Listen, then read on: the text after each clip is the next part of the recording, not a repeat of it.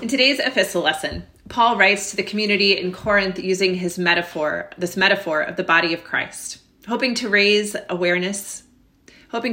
level of awareness about their participation as members of this collective unit. His point is both to emphasize their role as a part of the collective and also their contributions as individuals. It is an accessible metaphor because all of his listeners were familiar with how a body works. Today, this metaphor shows up in our daily lives most frequently as either a simplified version of teamwork or a watered-down ethical teaching without any theological weight behind it.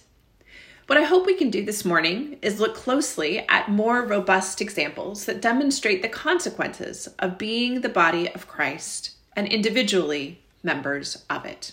In the recent TV sensation, Ted Lasso, no, I'm not going to stop talking about Ted Lasso. Viewers are introduced to star player Jamie Tartt.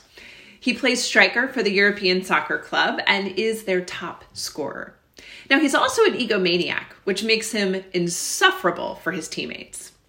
What this show does better than any sports show is fail to demonize the one who thinks he can carry the team alone. The emotional intelligence of the coach and main character, Ted Lasso, is so unusual. He recognizes that nothing he can do or say from the sidelines will bring about the team dynamics he needs on the field. Rather, he has to model, both for the insufferable star player and his teammates, what can happen when they act as an interdependent unit. For those who have not seen the show, it's what you want every other show that features a sports team to feel like. Eventually, everyone comes to a greater level of awareness as to what the other has to offer. It's full of vulnerability, humility, and a rare dose of self-awareness. It's a funny and brilliant demonstration of the art of the possible. But from our perspective this morning, it's a perfect metaphor for what it looks like to be the body of Christ and individually members of it. Here's another way to think about this. I have a dear friend who is an alcoholic, but who has been sober for over a decade now. She has 2 young children and a demanding job, as does her husband. Like every other parent of children I know right now, she is truly in danger of a breakdown. Between inclement weather days and exposures at school, her kids are at home more than they are in daycare. It's an impossible balance to strike under the best of circumstances, and currently it's completely unattainable. And the expectations have not shifted. Part of the key to her sobriety and general well-being is attending meetings of Alcoholics Anonymous on a regular basis. At her breaking point recently, she sat her family down and asked for help. Her mother, father, and brother have all volunteered to watch the kids while she attends her weekly AA meeting. Additionally, her parents are going to modify their exposures so that they can safely help with childcare when daycare is not available. None of this will make the headlines, but what happened is really important to name. A difficult and honest admission of what it takes for one member of the body to flourish, and how other members of the body of Christ are essential in that flourishing. This is what it can look like to live with an awareness of our membership in the body of Christ. We are also surrounded by examples of what dismemberment of the body of Christ looks like.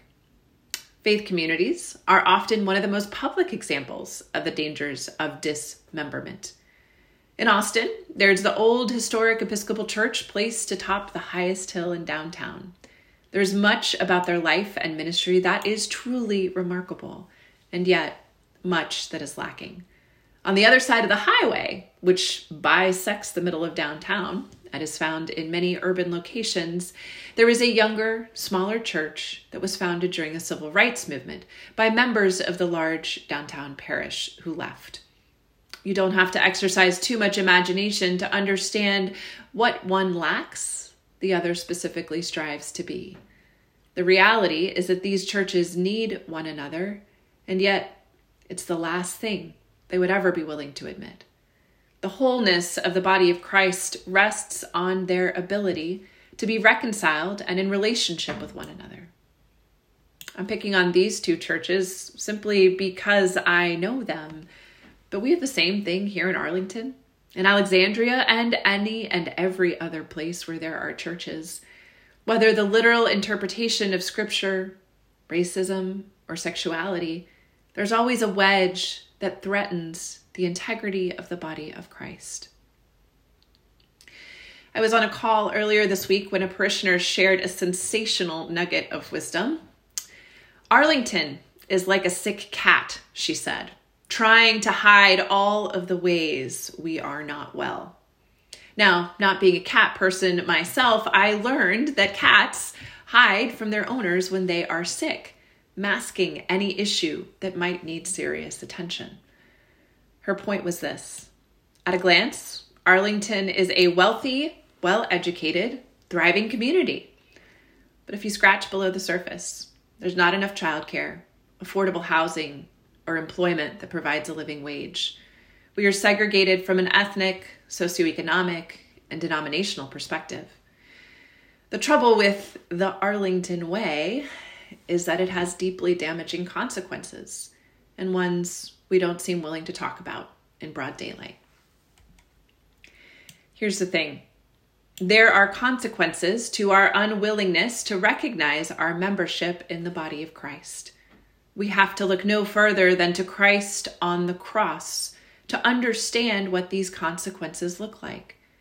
For an inclusive and merciful way of being, Jesus received a sword thrust into his side. For his willingness to dine with sinners and tax collectors, a crown of thorns. For his willingness to heal on the Sabbath day, nails in the very hands that performed so many miracles. We know what it looks like to have the literal body of Christ dismembered. The consequences are no less severe for the body of Christ, of which we are all a part. Anytime we live as though it is only our individuality that matters, there is a crucifixion of the one whom we say we follow. The part of the passage that has been bouncing around in my heart all week is that our willful denial of membership in the body makes us no less a part of the body. If the foot would say, because I am not a hand, I do not belong to the body, that would not make it any less a part of the body. And if the ear would say, because I am not an eye, I do not belong to the body, that would not make it any less a part of the body. We belong because of our baptism, and there's nothing that we can do to get out of that. Even when you don't want to see it, we are each walking around connected one to another. The hopefulness of Paul's words this morning remind us of the gift in being the body of Christ.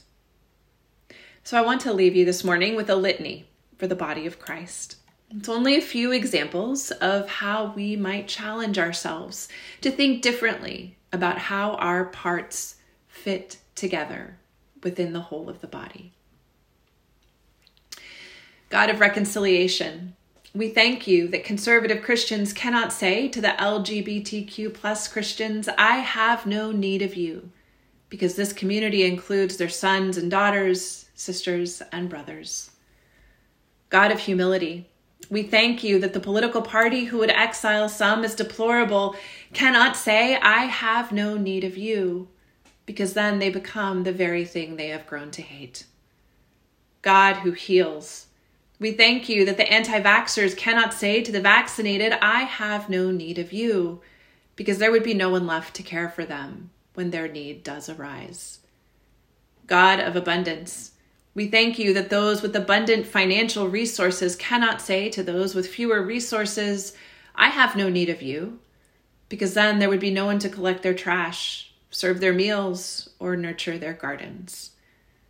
God of timelessness, we thank you that those who are young cannot say to those who are old, I have no need of you, because their wisdom is the rock upon which we stand. God who made us perfectly in your image, we thank you that those who are neurotypical cannot say to those who are neurodivergent, I have no need of you, because they are our purest teachers.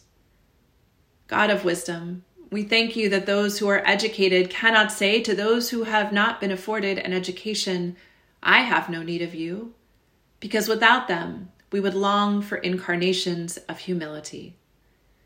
God, who knows no boundaries, we thank you that those who possess legal status cannot say to those who are in exile and longing for citizenship, I have no need of you, because it is only citizenship in the body of Christ that matters.